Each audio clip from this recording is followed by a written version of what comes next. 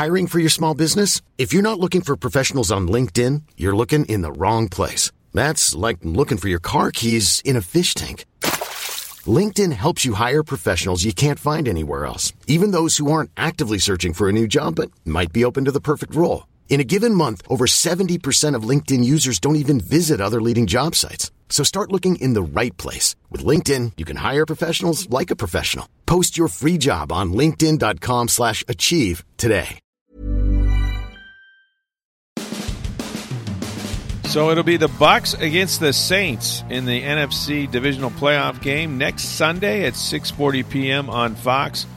Tom Brady against Drew Brees, part 2, the third in a trilogy, I guess you would say.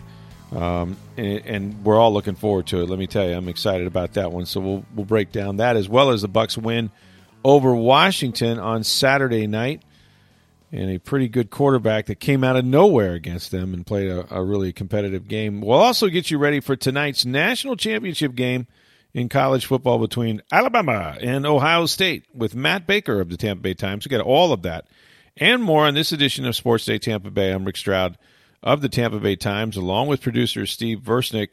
Hey, you know, Old Northeast Jewelers, you're very familiar with them. They have 2 locations. Of course, their original store has been on 4th Street North in St. Petersburg for years. Well, now they have a brand new store in Hyde Park. The address is 1607 West Swan Avenue. That's in beautiful Hyde Park Village. Now, don't forget, Old Northeast Jewelers has had online consultations and free delivery to your door for jewelries, for rings, and luxury watches. And if you're looking for some little extra money, you know, after the holidays, well, Old Northeast Jewelers is always buying fine jewelry and luxury watches, and you can trade in a piece and have something that you like that's brand new and ready to go. So make sure you go to see Old Northeast Jewelers, the 2 locations. You know, the one on 4th Street in St. Pete, and also check out the brand new store in Hyde Park, 1607 West Swan Avenue. All right, Steve, so it's going to be the Bucs against the New Orleans Saints. We knew that this was going to happen sooner or later, and the only reason why it's not Green Bay instead is because the big upset that, you know, Seattle losing to the Rams up there in the Northwest. And so now the Rams will be headed to Green Bay, who had the bye week. And the Rams, so the Bucs, who had John Walford, who got hurt, left in an ambulance. Yeah, and then Jared Goff had to come back in, less than 2 weeks after surgery, and he didn't look very good, but the Rams were able to win. You know, we've talked a little bit about this before, but Sean McVay is just an unbelievable coach. I mean, if I had to win one game, and, you know, it's the old Bum Phillips line. Was it Bum Phillips that he can take urine and beat Hizen, and you can take Hizen and beat urine, you know, that kind of thing? Mm-hmm. He said it about Don Shula, but I think it's true with Sean McVay. I just think he has a way of figuring it out, which is what coaching is. You know, you have so many players, but usually when you're affected like that at the quarterback position, there's no chance. But they kept Jared Goff active for a reason, even though he had the thumb, and he was able to throw the football. I mean, I'm sure it didn't feel good, and I'm sure it wasn't as you know, seamless as he would have liked it to have been. But he was able to come in when Wolford got hurt, and you know, their defense, I thought, was the hero of that game. Mm-hmm. I mean, they just get after it, right? Aaron Donald was a little nicked up now, but with Jalen Ramsey and the guys in the secondary are really, really good. They had a defensive touchdown. And, you know, I just think Seattle continues to ask Russell Wilson to do too much for him. And he really wasn't the same guy, you know, the second half of the year for whatever reason. So I kind of called that upset. I felt like, you know, the Rams had beaten them and they weren't going to be intimidated with or without Wolford going back up into Seattle. So they get the win there, and that meant that the Bucs were either going to host a game or they were going to go to New Orleans if New Orleans won. And the Saints took care of the Bears fairly handily. The Bears just, I didn't understand the game plan. I mean, they start Mitch Trubisky, and he played the whole game, but they didn't let him do much. And to me, you need points. You know, you need a lot of points in the playoffs. You got to be able to score points, and you know, they had opportunities, you know, even at the end of the half, they had 2 minutes to go, a couple timeouts. They basically didn't try to score. It was weird. It was like they were content to go into halftime trailing 7-3. And you knew that wasn't going to hold up, although, you know, if you'd asked them when the game started, would he be okay with it?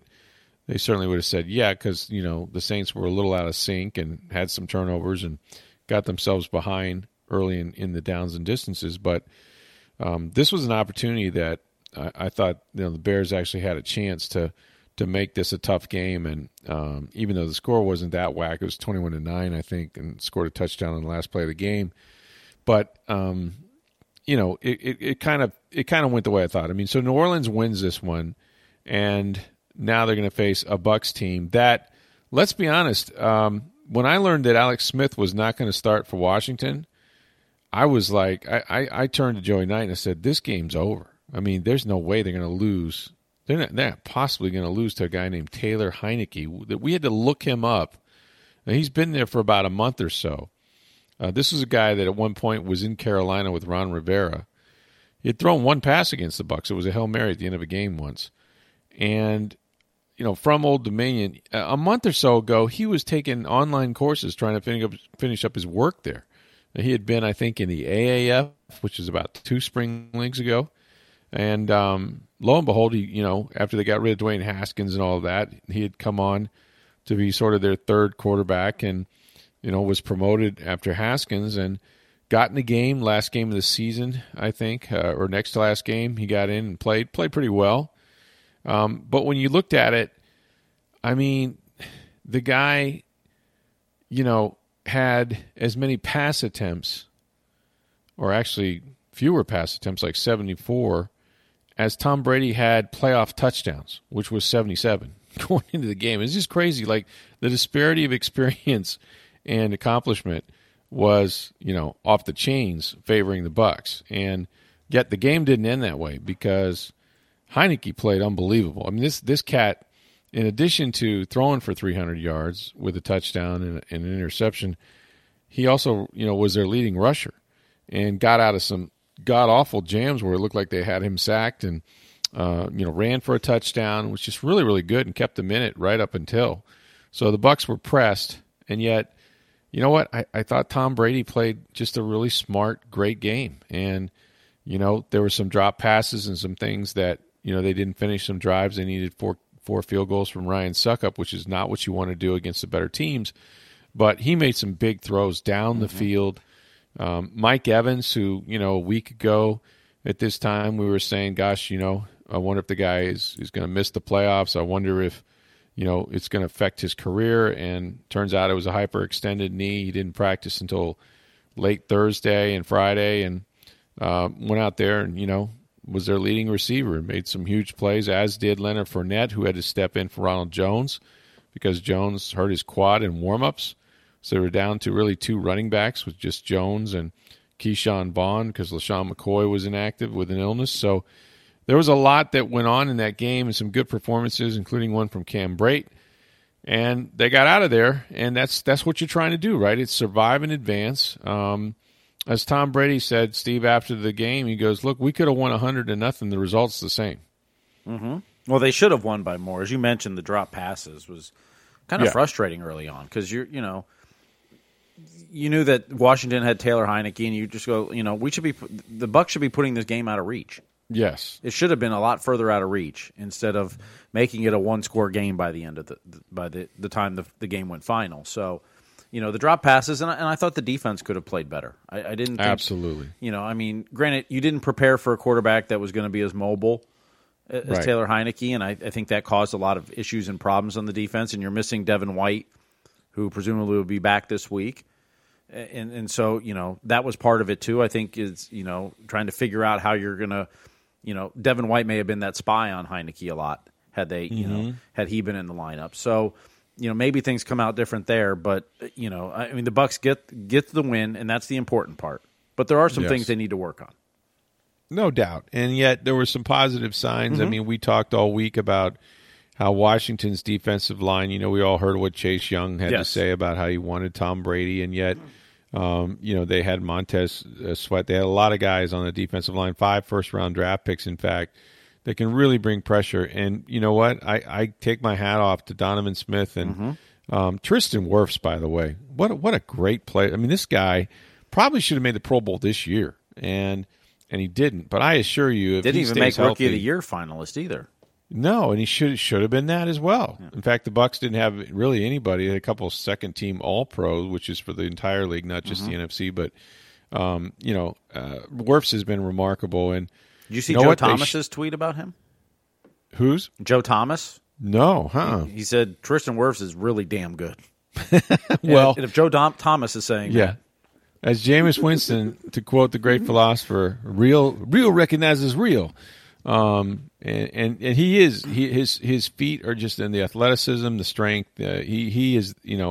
I've always said this: when someone is special, you find out right away. You don't have to wait. If it's a special running back, if it's a special quarterback, a great singer, entertainer, whatever it is, actor, it's there. It's there pretty early on, and you see it. And we've seen that with Tristan Wirfs, who just has a great temperament, is a great kid. Not a kid, great young man.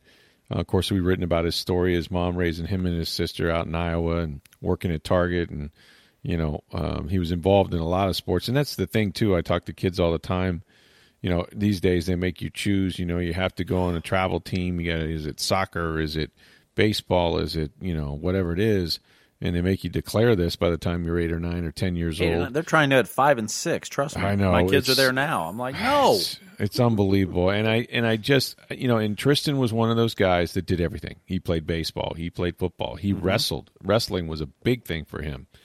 And I think he benefited from all of those things. And that's why now that he is in the NFL, he's such a tremendous athlete because he has great feet, great coordination, great balance. He can do anything. And, that's the sort of thing I think people overlook when they, are sold the fact that your kid's going to win a college scholarship if he just devotes himself 100% at age 5 to this one particular sport. So, but I got off track a little bit. Wirfs was great. I thought, they shut down that defensive line for the most part. Tom got some pressure up the middle. Bad injury loss, though, and this is going to be significant, I think, moving forward. Yes. Is Alex Kappa. Looks like he's broken his ankle. That's going to be devastating for them. They had Ted Larson active. They brought him up from the practice squad. Larson has experience in the league, but was not on a roster when the season began, and for a reason, quite frankly. I like Ted Larson. Not the guy you want to go very deep with as you're starting anything, center, guard. He's the penultimate backup's backup.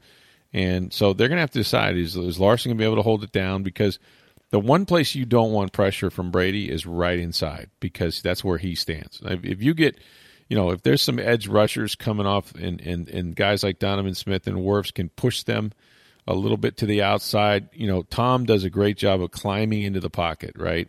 Keeping his eyes downfield and being able to deliver the ball. And, by the same token, if there are guys winning inside at his feet, he's not very comfortable, nor would any quarterback be. But that's where he is, and that's how he sort of functions. So they're going to have to get that hole patched pretty quick. But you know what? Overall, I was pleased that, to see Mike Evans, first and foremost, back out there after the hyperextension, played huge, had like 119, 120 yards receiving. He was tremendous.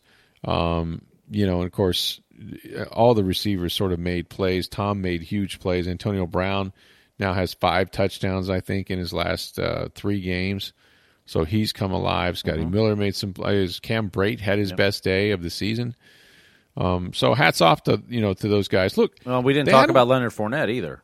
Well, no, and that we didn't even realize that had occurred. I saw Leonard in there in the first series. I thought, they did that last week, but it was Jones's first week back, and Jones ran really, really well in that final Atlanta game. So I was expecting to see Ronald, right off the bat, and then it was like, well, maybe he's getting a series. And wait a minute, maybe he's getting, and then it was like, no, he's got a quad injury.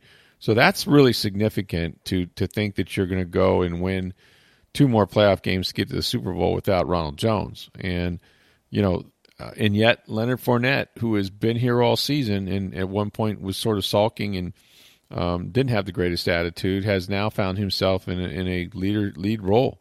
And he's going to have to, continue to find a way to be productive.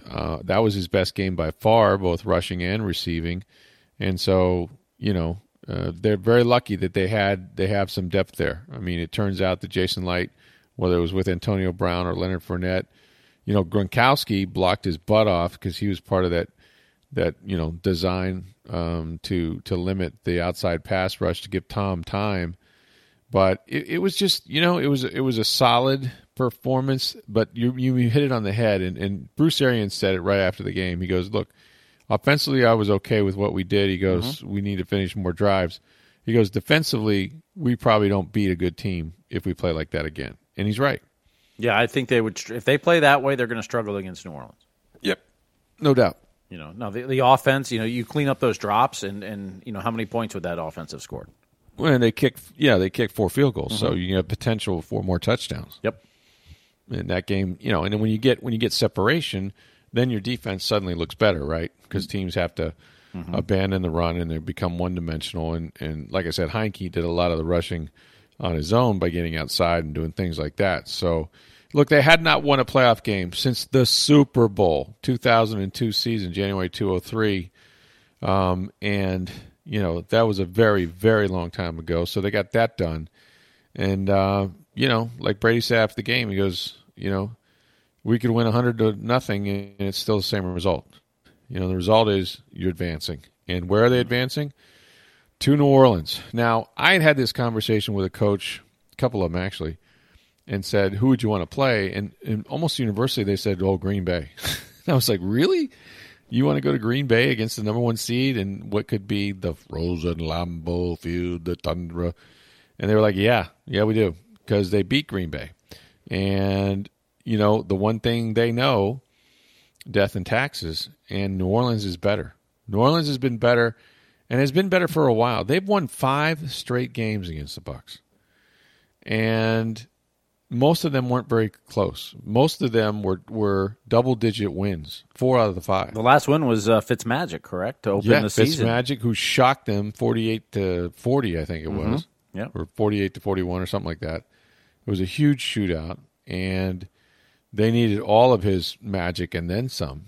I remember him picking up a 3rd and 12 with his feet, or Breeze would have gotten the ball back and probably beaten him. Wasn't Vernon Hargreaves had a huge fumble recovery, or he forced the fumble, or I don't remember which one, but yeah, the defense chipped in there, and that was an opening day win at New Orleans. Yeah, it was really something, and Fitz being Fitz, and so that's the last time that they beat New Orleans, and. Look, it was unconvincing at best. They still gave up 40 in that game. Now, the Saints have some problems. There's no doubt that they do. They've got injury issues. Kamara was coming off COVID, and he was able to play on Sunday. He looked okay. Michael Thomas is back, but he's still, a little gimpy on that ankle. And so, they're not 100%. I mean, Drew Brees is out there playing his 2nd or 3rd game, with the cracked ribs and all the things that went on with that and punctured lung. And they were out of sync. First half, like I said, they had a ball that was intercepted. They, weren't very good on first down. They had to punt. I mean, there's all kinds of things, and that's why they only scored a touchdown. That and Matt Nagy decided, with 2 minutes to go and 2 timeouts, he was just going to turtle and not try to score. And, of course, it wound up biting him. But the Saints are good. And this is going to be a chippy one, too, because there's not a lot of good blood between these two teams. And there hasn't been for some time, although it's a lopsided series. I mean, let's face it, if you're talking and you're on Tampa Bay's huddle, you probably should shut up because they got scoreboard on you. And, you just got to go out there and try to beat them. And yet I'm sure that the Saints would rather see no one else because they've already beaten the Bucs twice this year. And to have to try to beat them 3 times, 2 ways you could look at that. 1, we're just better. Bring them on. I don't care. We're gonna kick the crap out of them again. Or 2, this is not the same Bucs team they played. I mean, the first game they played was the first game Tom Brady ever played for Tampa, and he had no real off season. He had no preseason games. He had never really been on the artificial turf, as it were, with his new guys, with his new receivers, all trying to see the same things. And this offense has come light years ahead of that. Even when they played them in Tampa Bay and also got shellacked, I still think that Brady was way out of sync. And, he's got 5 interceptions against them this year. By far the worst games he's played have been against the New Orleans Saints. And so he's certainly got to step up his game. But I think everybody around him will too. I just think this team has now won, 5 in a row? Brady's in the best 5-game streak I think he's ever had. In terms of, passing percentage and yards, and he's got 15, 16 touchdowns, one interception that was like a deflection off Scotty Miller. So, he's playing as good as you could play, and so for that reason, I think they have a really good shot to win this game. I think it's hard to beat a team 3 times, although most teams do. If you go back and look at the teams that have played a team in the same season 3 times, they usually win. The last time the Bucs did it, they did it twice in the same year. It was 1997, I believe, and they played the Lions 3 times and beat them in a playoff game, first wildcard playoff game, and then they also played Green Bay that year 3 times because they were in the old NFC North. And after beating Detroit, they went and ended up playing Green Bay and lost to the Packers. So they had 2 teams that they played 3 games with. But, you got to go through them sooner or later. If you're going to be the best in the NFC, you better start with your own division. And, of course, the Saints have won that division 4 years in a row. But here's a chance to get back at them and knock them out. And if they do, Steve, this is the last, potentially, and I believe it, the last game that Drew Brees may play, which is weird, right? I mean, it's like he's been such a mainstay of that franchise. You wonder, I know they got Taysom Hill and Jameis Winston might still be around, but you wonder, sort of like with Belichick and Tom Brady, how good is Sean Payton without Drew Brees? Now, he's won games. He was 5-0 last year. With Teddy Bridgewater. I think he was 3-1 this year with Taysom Hill, so I'm not dismissing that. But I think Brees has been the reason why there's been so much stability in New Orleans. Oh, I think it's absolutely the reason for the stability. But look, I think Sean Payton is a tremendous, particularly offensive coach, and he is. He's going to craft his offense around whatever his quarterback talent is, whether it's Taysom Hill or whether it's somebody else they bring in, Jameis Winston, whoever it is. Maybe they're going to trade for Deshaun Watson because apparently he once traded. Right.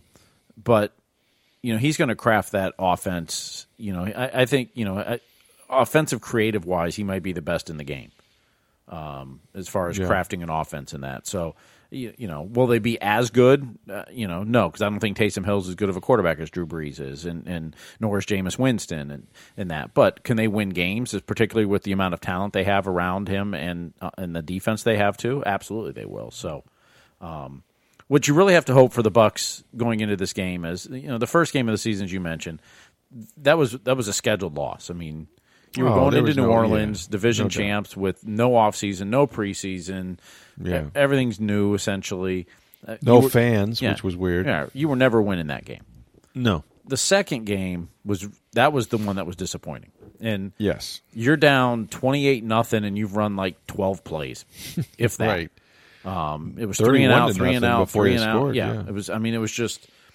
I was at that game. I was in the stands there, and it was just you're sitting there going, "What's going on?" I mean, you had some drop passes. Brady was a little off early, and all of a sudden the game was lost in the first quarter. I mean, it was over. It was. So I don't even know if you can take a lot out of that game. Besides, you got to get off to a better start. I mean, you can't let them get to a big lead. Right. They're a much better team than what you played in Washington. But I also think this team better than maybe any other team in your division or in football.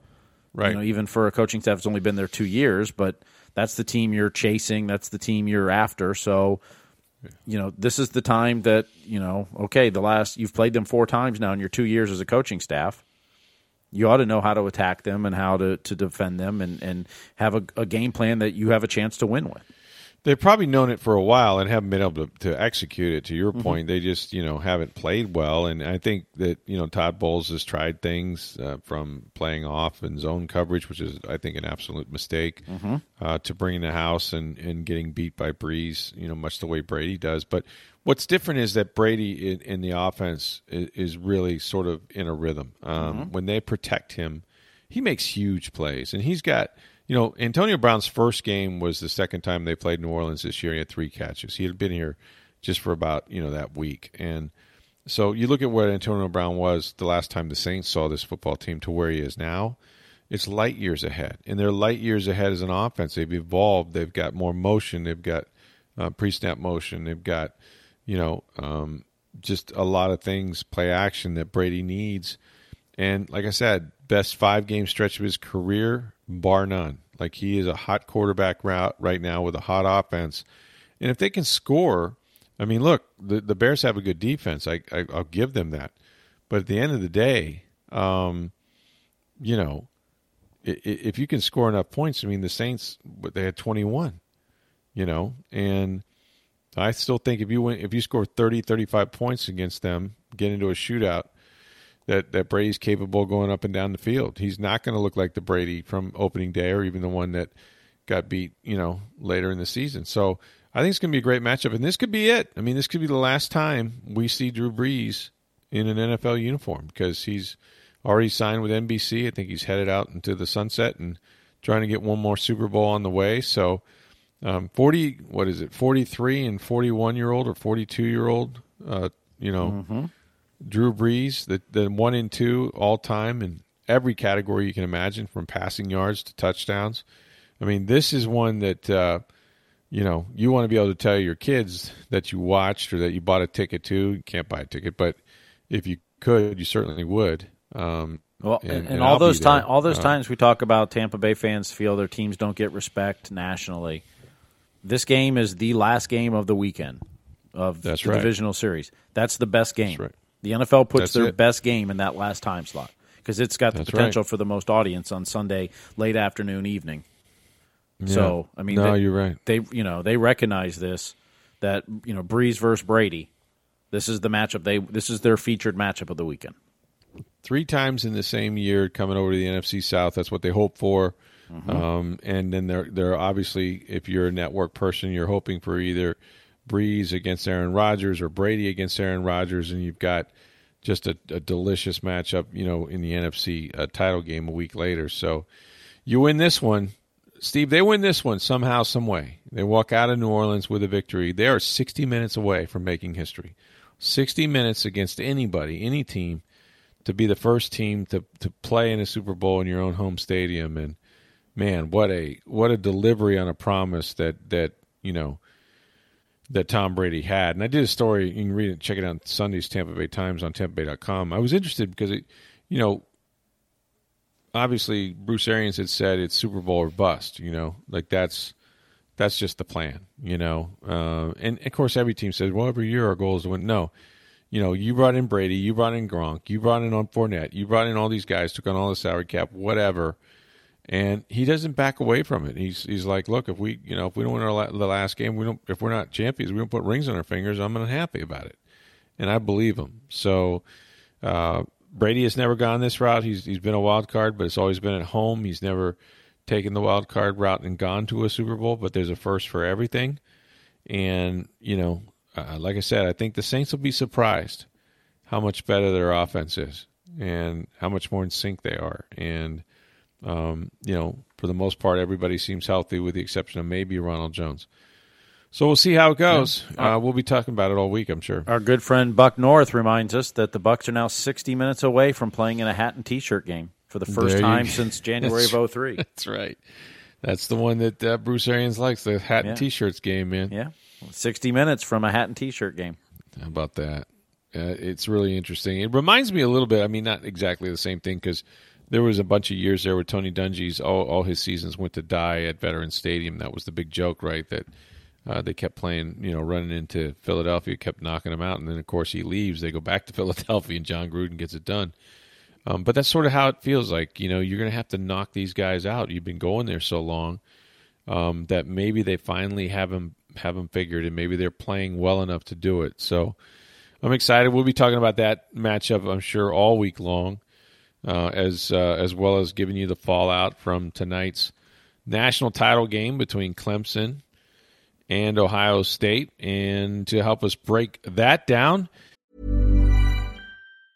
hiring for your small business? If you're not looking for professionals on LinkedIn, you're looking in the wrong place. That's like looking for your car keys in a fish tank.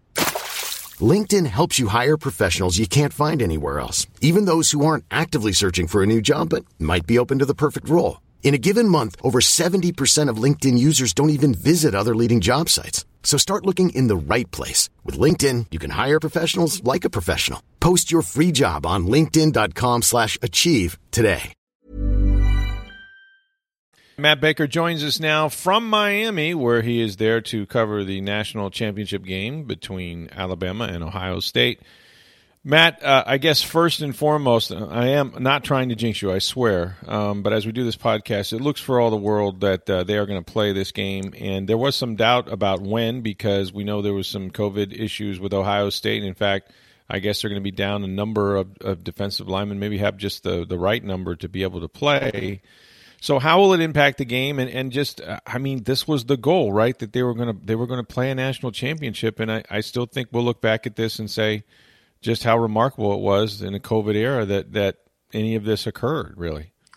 I think you're exactly right, Rick, and thanks for having me on. This has been remarkable. Whatever you think of whether this was a good idea or not, the fact is that, barring something crazy, I'm knocking on the wood in my Courtyard Marriott hotel room, that we've made it, and that there is going to be a champion, that there will be a one true champion of college football in this crazy year.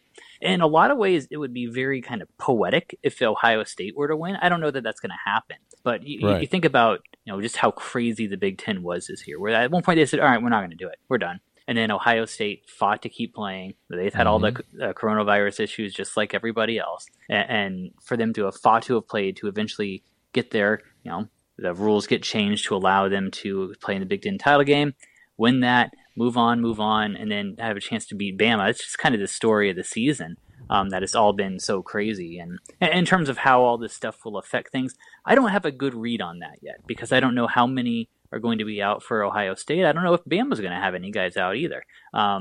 So that's going to be one of those things where I'm going to be watching warm-ups, as I've done all year, a little bit more closely, looking at who's here, who's not there, who are the names that I need to know.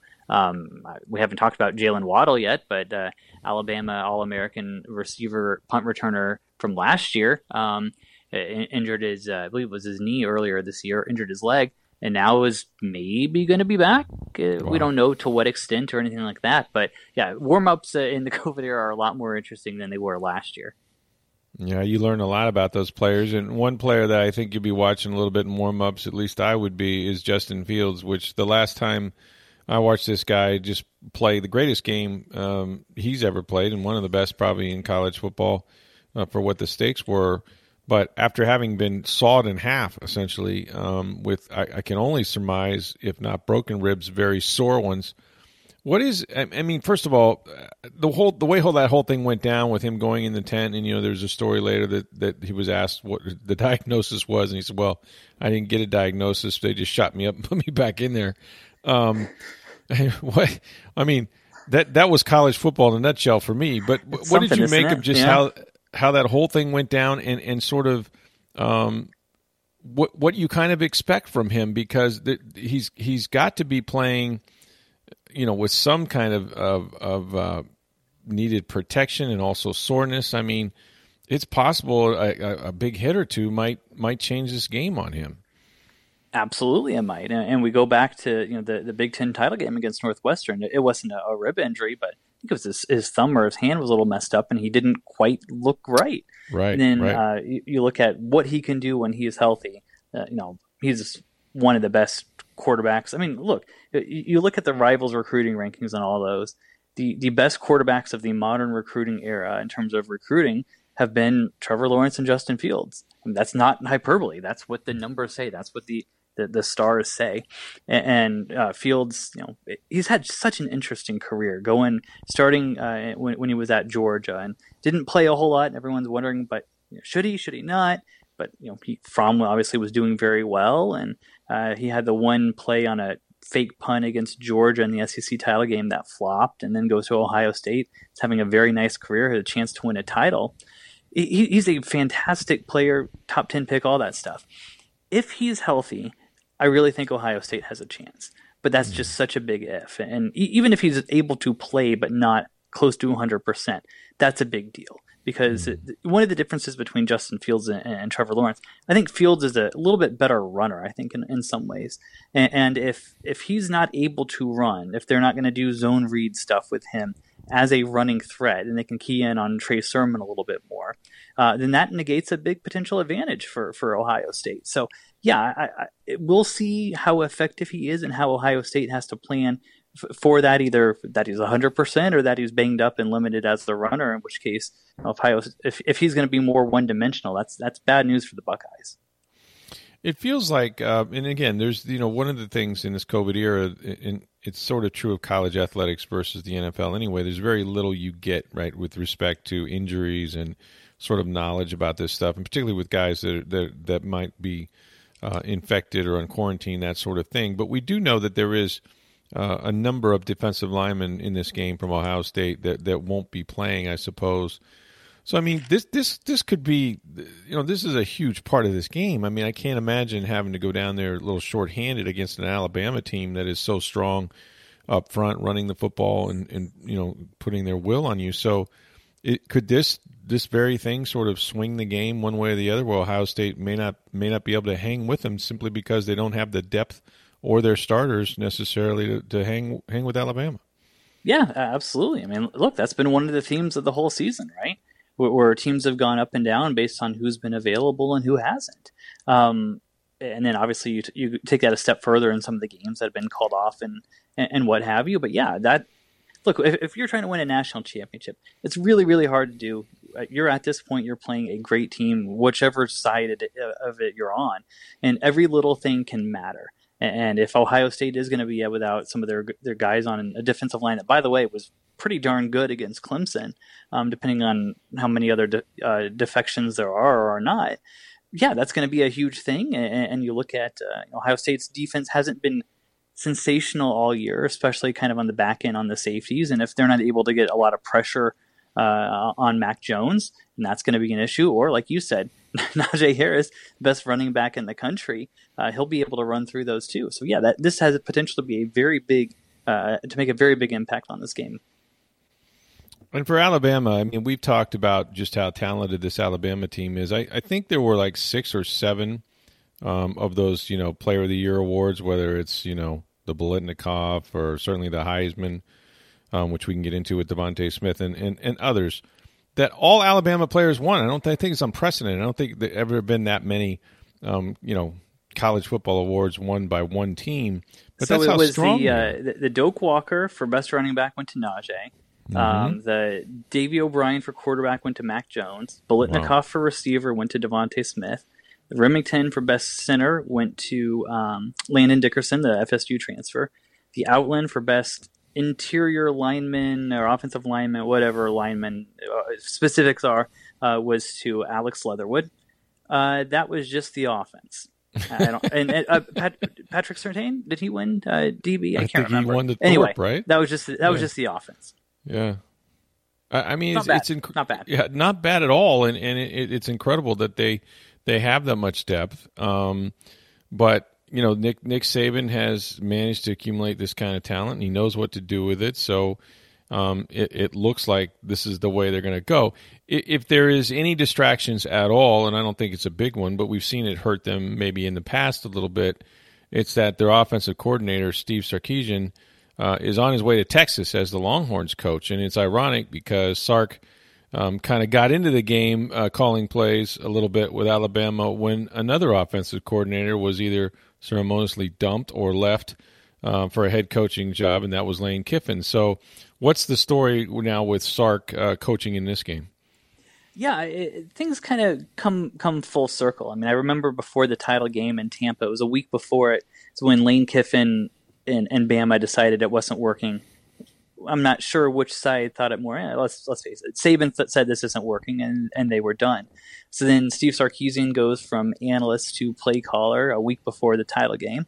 I remember talking to him at Amalie Arena, just kind of how he was doing, because he had been through hell. Let's face it. He had been disgraced in the public alcohol incidents and losing the USC job, and then coming in cold and hadn't called plays in years because he had delegated that responsibility at USC. And then coming in to call plays against a very good Clemson team at Ray J.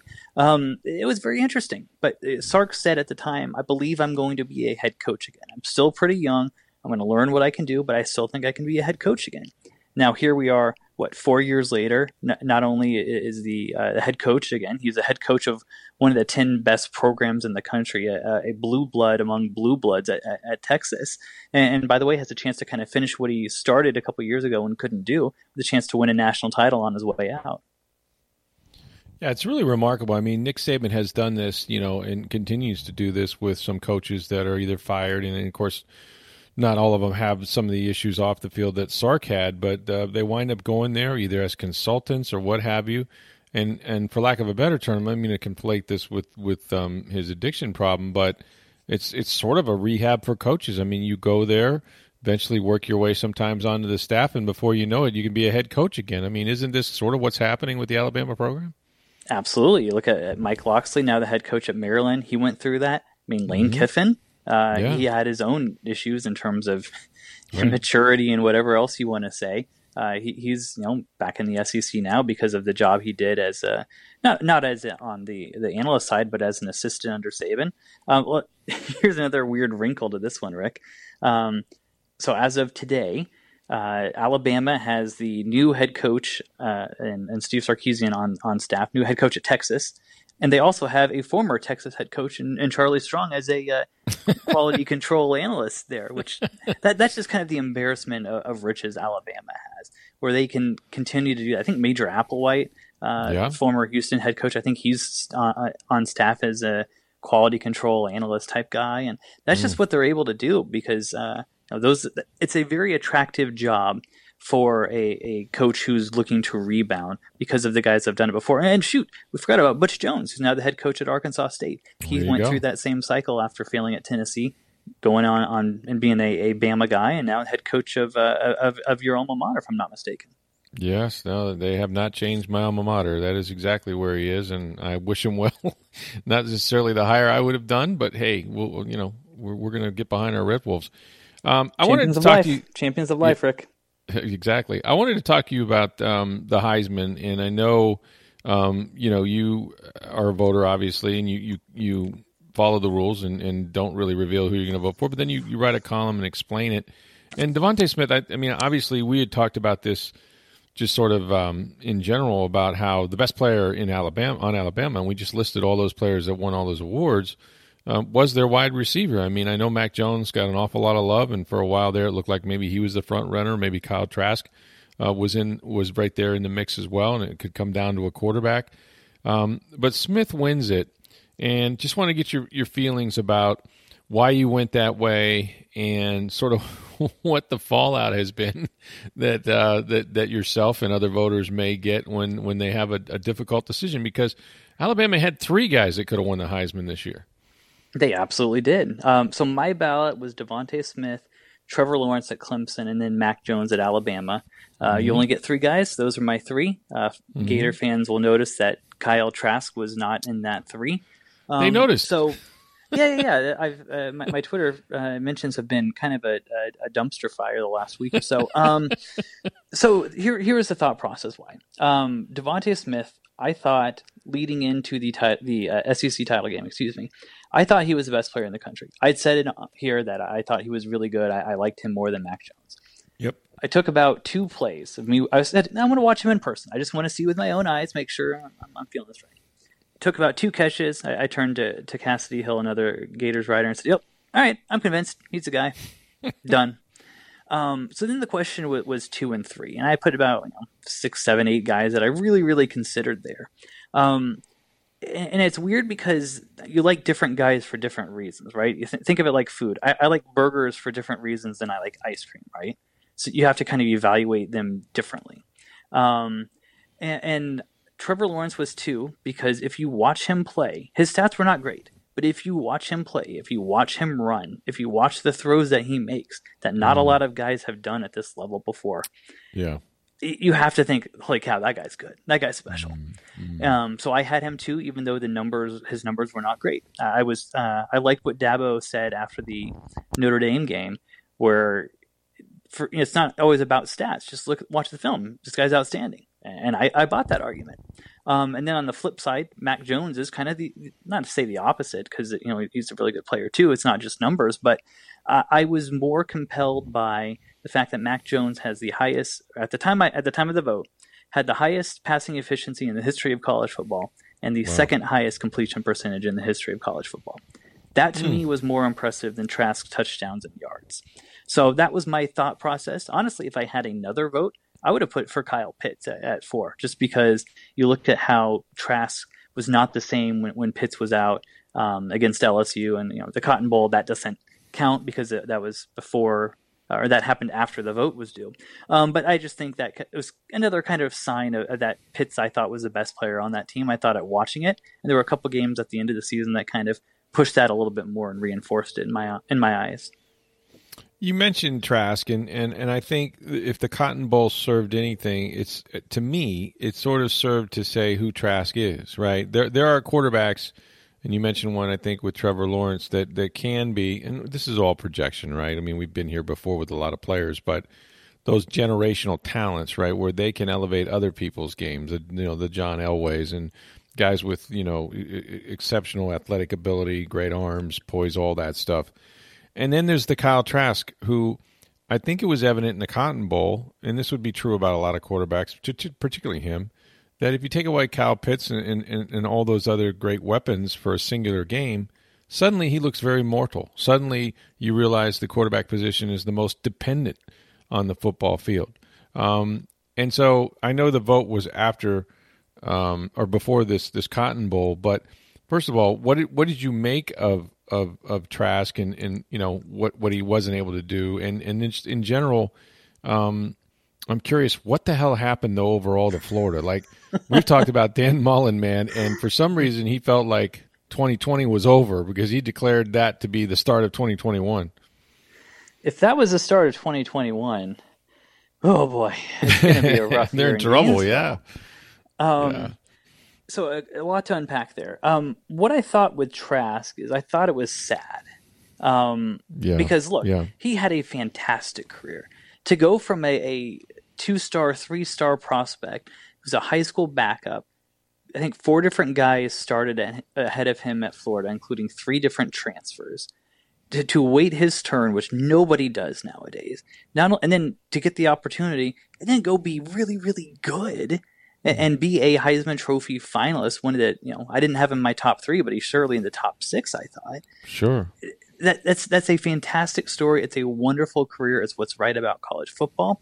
He did it with grace. He did it with class. Mm-hmm. And it's fantastic. So for it to end the way it did, as ugly as it did, with 3 first-quarter interceptions and then not getting back in to give Emory the shot, I thought that was just unfortunate because he deserved better. Let's face it. He deserved better.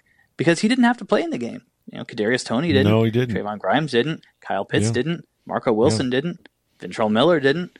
I'm sure I'm missing a bunch of players, but he didn't have to do it. But he did because that's the kind of person he is and the kind of player he is. So for it to end that way was unfortunate and was sad. And that game was just a debacle. Let's face it. I'm staring right now at my the piece of paper on my at the Courtyard Hotel bed. It says final rankings because at some point between now and kickoff, I have to do my final AP ballot. We'll figure out who's 1 and 2 based on the game. Yeah, I have no idea what to do with the Gators because when they were really good, they were maybe one of the 5 best teams in the country. They were in that discussion, certainly the 5 to 10 range. Mm-hmm. When they were bad, they lost to an LSU team that was out without like 20 guys, including a bunch of DBs, at home as 20-something point favorites. That's not good. And then you look at what happened in the bowl game. I don't want to put a ton of stock in it, given the circumstances, and bowls are fluky and this, that, and the other. Oklahoma was really good, by the way. But that was still a game that happened. I saw it. Right, there was a score, there was a winner, there was a loser. The loser was the Gators, the winner was Oklahoma, and it was really, really bad. So I don't know how to kind of rectify those things. Other than that, it was a weird result and a weird year. But look, let's face it, this is a Gators team that I thought had championship potential. Dan Mullen himself said here in Miami, late December, early January, whatever it was, after the Orange Bowl, that if things go right, we can be here playing for a national championship. And they went 8-4. this was a given all the circumstances, it was a disappointing year. I would say a failure of a year for the Gators and what they had. I would agree with you, and I'm going to put an awful lot of this on Dan Mullen. Look, there's no shame in losing, some of those games, not all of them, but some of those games, and I think.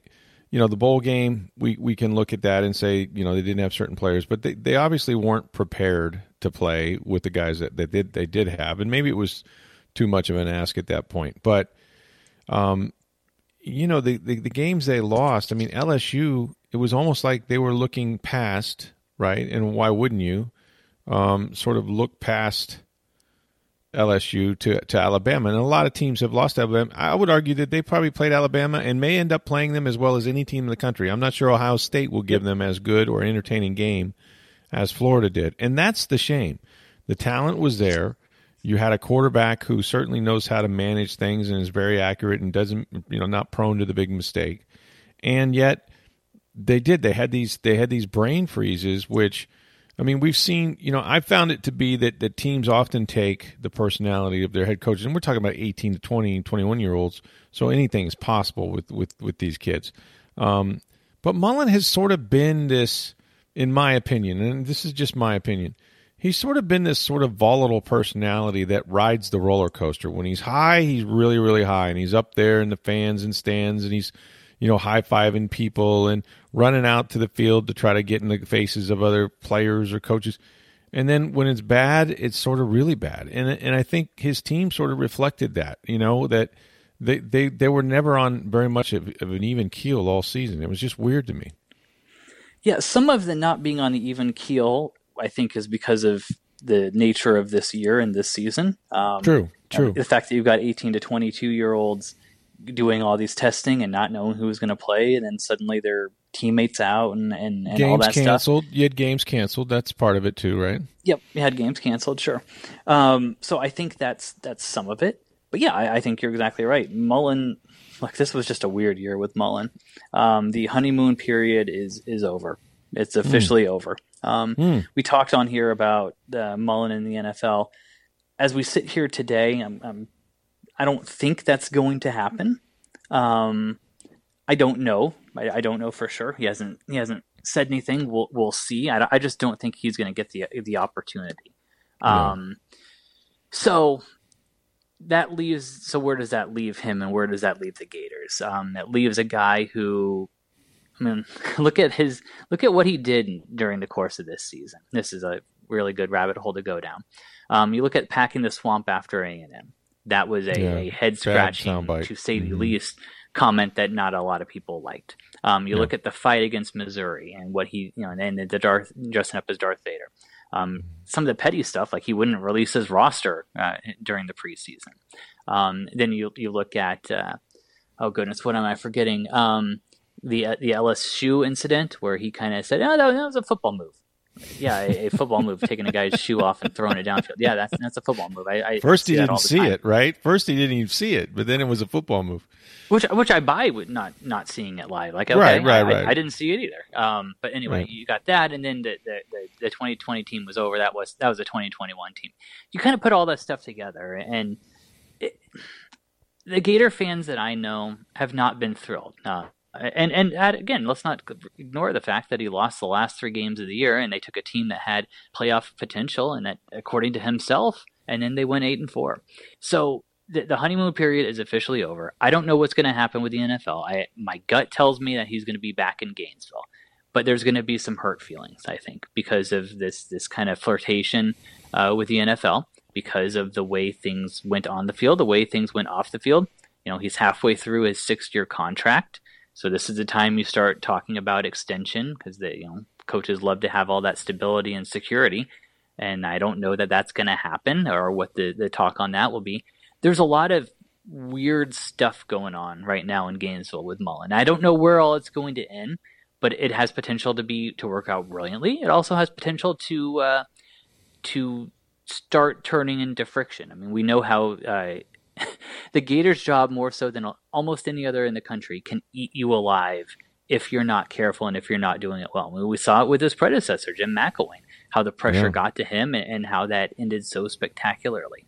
So I'm not saying Mullen's going to be like that. I'm not saying that at all. I'm just saying this is a situation to monitor very closely in the coming weeks, and then in the offseason as well, to figure out how everybody's going to get on the same page, because it has the potential for things to, this to have been, last couple of weeks to have been a turning point in the Mullen era.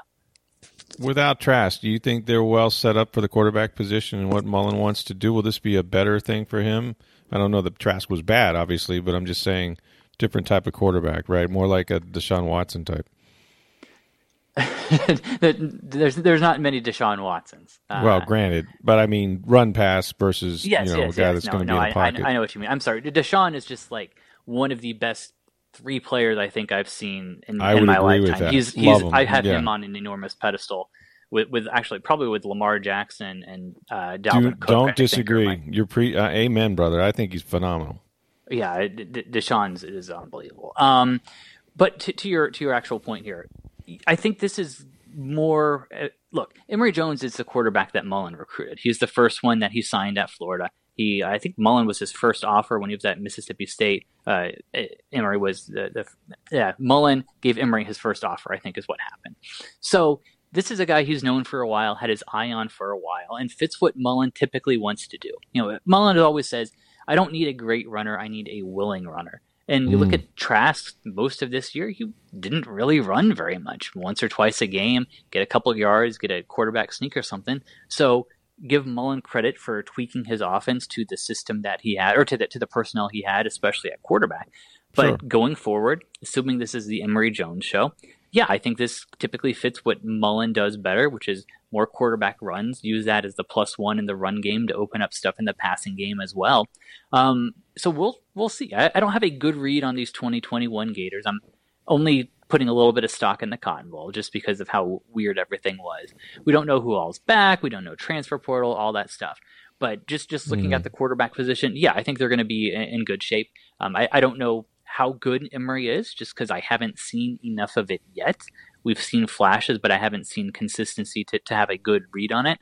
But in terms of the potential, this should be a quarterback that Mullen can use very well. Well, I'm interested in Florida. I'm really interested, though, in this game that you were in Miami to cover tonight. You've been to a number of these national title games, and look, we've already commented on how it's remarkable they're going to finish the season even playing this. But the atmosphere around it, there's going to be a big game here on February 7th called the Super Bowl 55.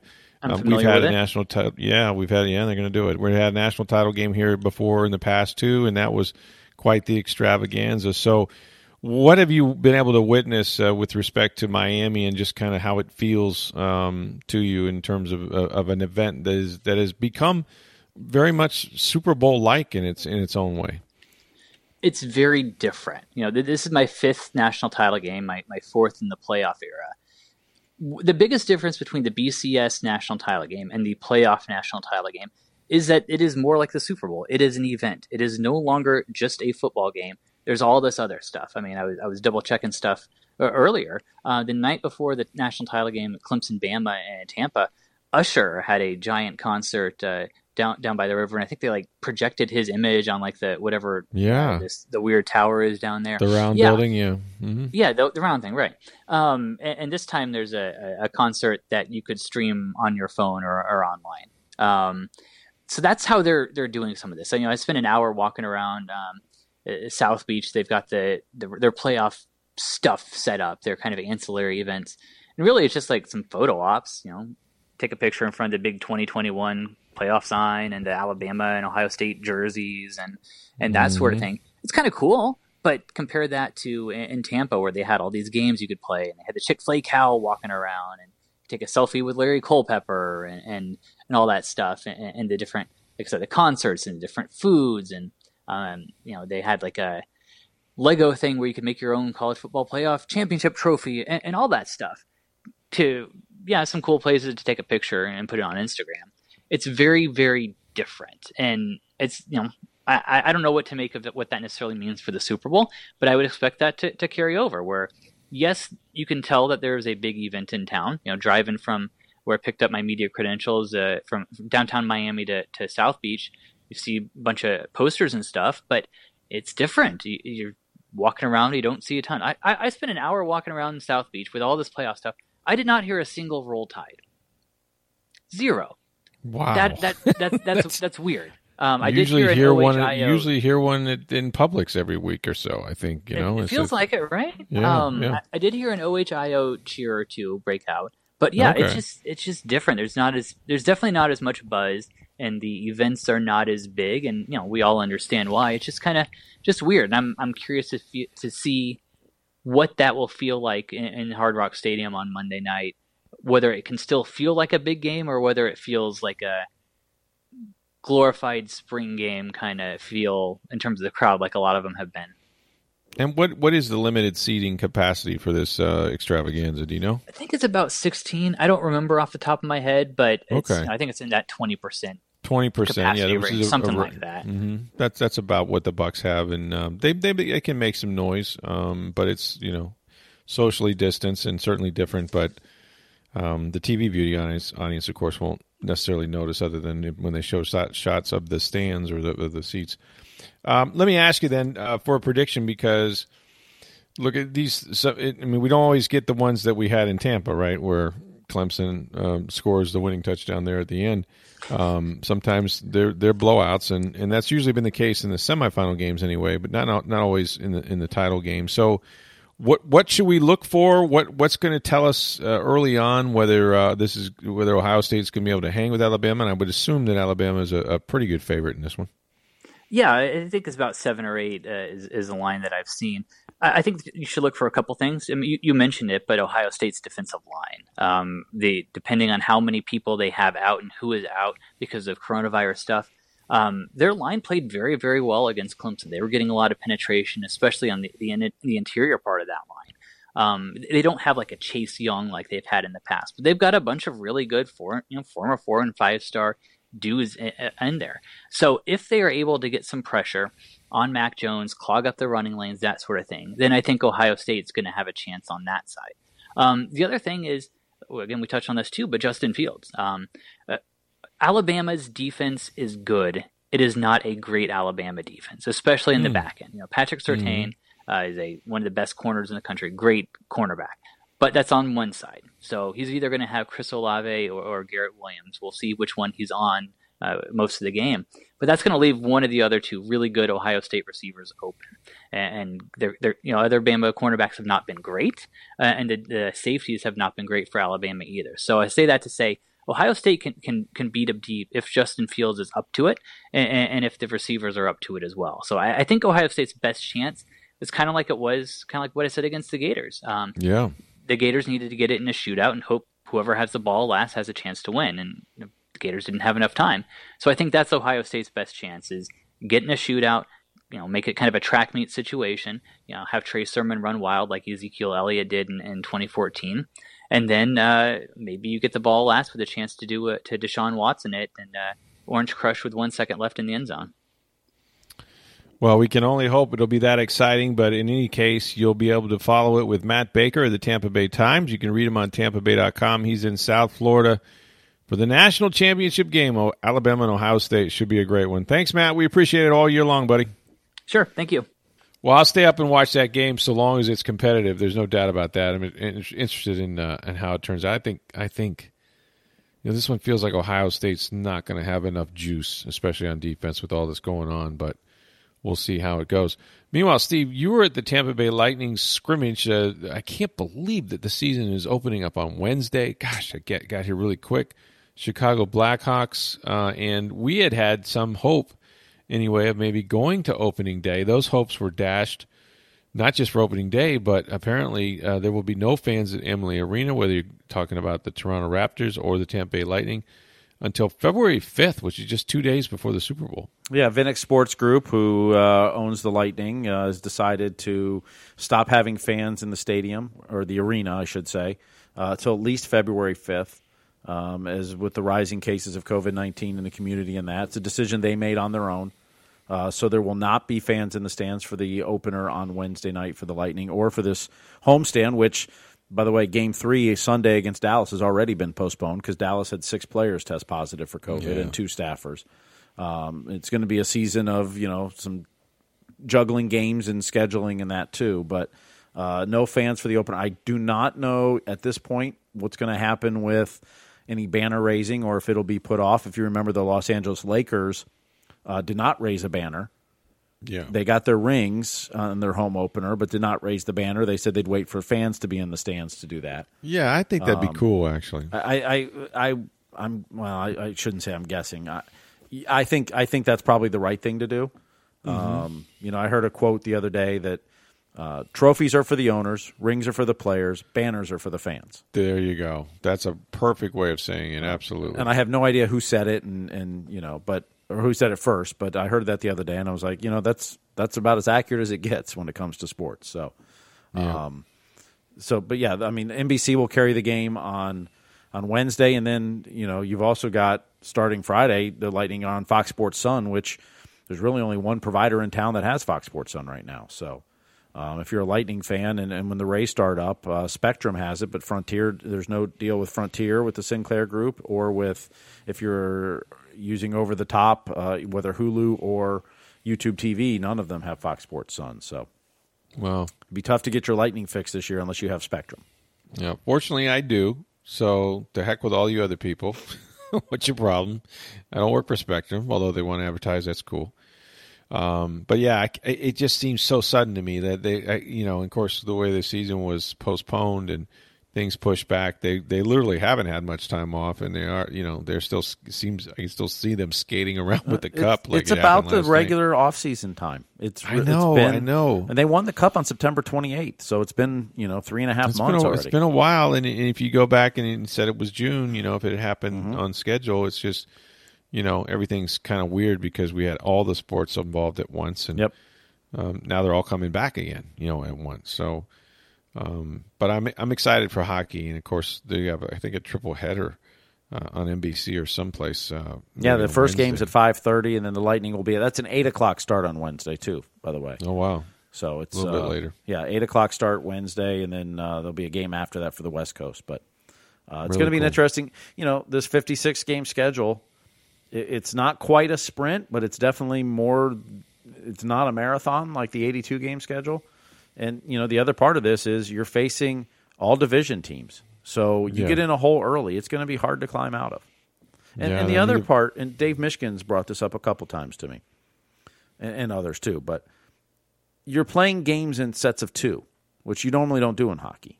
Right. In the same arena even. Sometimes you'll play a home and away. You might get Carolina at home and then Florida. Play them the next day, Florida the same way. But pretty much the whole season's in sets of 2. So you've got Chicago Wednesday and Friday.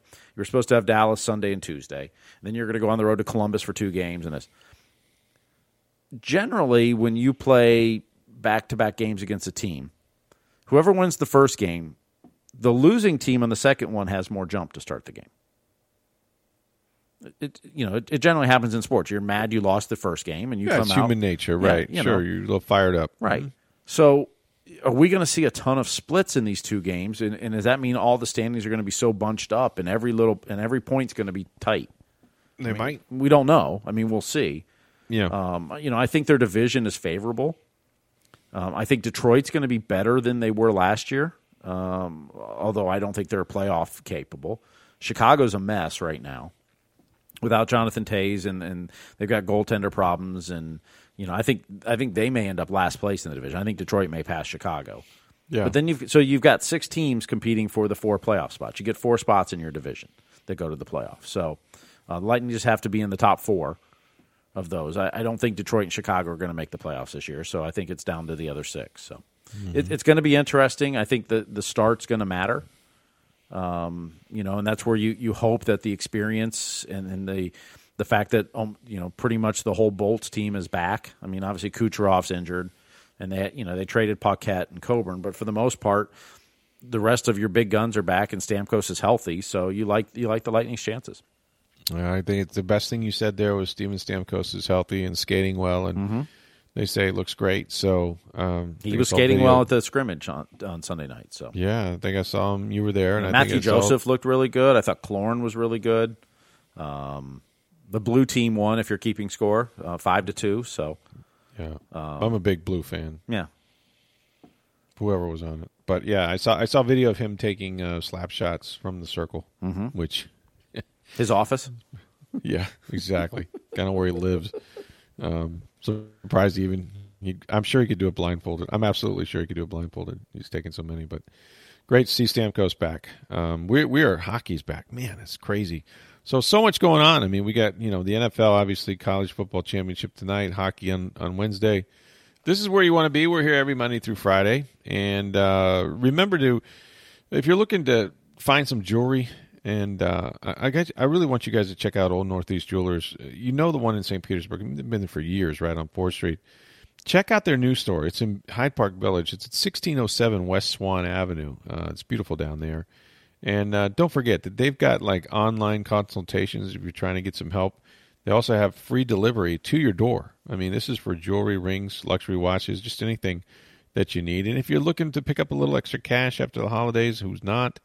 Old Northeast Jewelers are always buying fine jewelry and luxury watches or anything that you think you might want to trade in and, get something brand new for yourself. So go check out Old Northeast Jewelers, 2 locations, the one on 4th Street in St. Pete and 1607 West Swan Avenue in beautiful Hyde Park Village. For Steve Versnick, One more note. Sorry. Nostradamus comes through again. Yeah. Do we give it to him, though, because he said that they were going to lose? I mean, they didn't. Well, he said they were going to win one more game, but it wasn't the game he said they were going to win. Yeah, he said they'd only win one more game this year, and then he kind of went through the schedule, and he said it would be the Bengals game instead of the game they actually won. They were 10-1 at the time he said it, by the way. Yeah. They'd won 10 in a row, and then the day after they lost, he said they're not going to win another game. They're going to win one more game. And I was like, come on. And they won one more game. Yeah. So I did see. I don't know if this is true, but I saw one of the Bengals beat writers were asked, when was the last time that the Steelers lost to the Bengals and the Browns in primetime in the same season? Oof. And his answer was 1985. Yeah, okay. Granted, the Browns and the Bengals don't get a lot of primetime games, so that might be part of the thing. But right. But the Steelers have dominated that division for years, and the Ravens have been good too. But well, just think about the Bucs now. The Bucs just got their first playoff win since 2002. This is the first playoff game since 2002 for the Browns. So their fans have waited, 18 years to see their team in the postseason. The Bengals have not had a playoff win since 91. Right. So, well, there's that.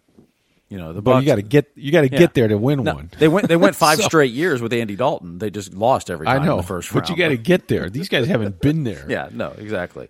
They're Baker Mayfield, and he played really, really well. Look, the Brown team's no joke now. They've got talent. It's not a question of talent. I mean, he threw 3 touchdowns, and they did this tonight without their coach too. Yeah, Chubb. Yeah, coach wasn't even there, by the way. But what does that make you feel like, right? Hey, good job, Kevin Stefanski. You're coach of the year. Not that we needed you all that much. I don't know. The way that second half was going, you were kind of worried about that. Well, that's true. He might have. He watched the game in his basement on a 60-inch, I guess, TV with nobody and no phone, nothing. Yeah, he had to have his phone off. He had to have it off. You had to have it off, and he just locked himself in there, or I don't know if he locked it, but he put himself downstairs in his home, wherever he was, and was going to be completely alone. And that would be weird.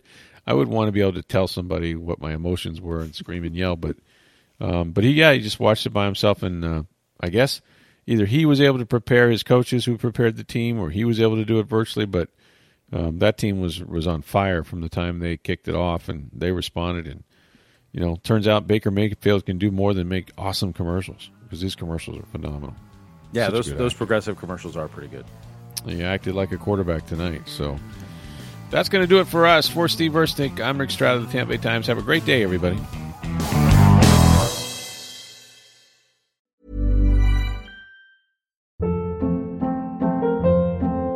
Hold up. What was that? Boring. No flavor. That was as bad as those leftovers you ate all week. Keke Palmer here, and it's time to say hello to something fresh and guilt-free. Hello Fresh. Jazz up dinner with pecan-crusted chicken or garlic butter shrimp scampi. Now that's music to my mouth. Hello Fresh. Let's get this dinner party started. Discover all the delicious possibilities at HelloFresh.com.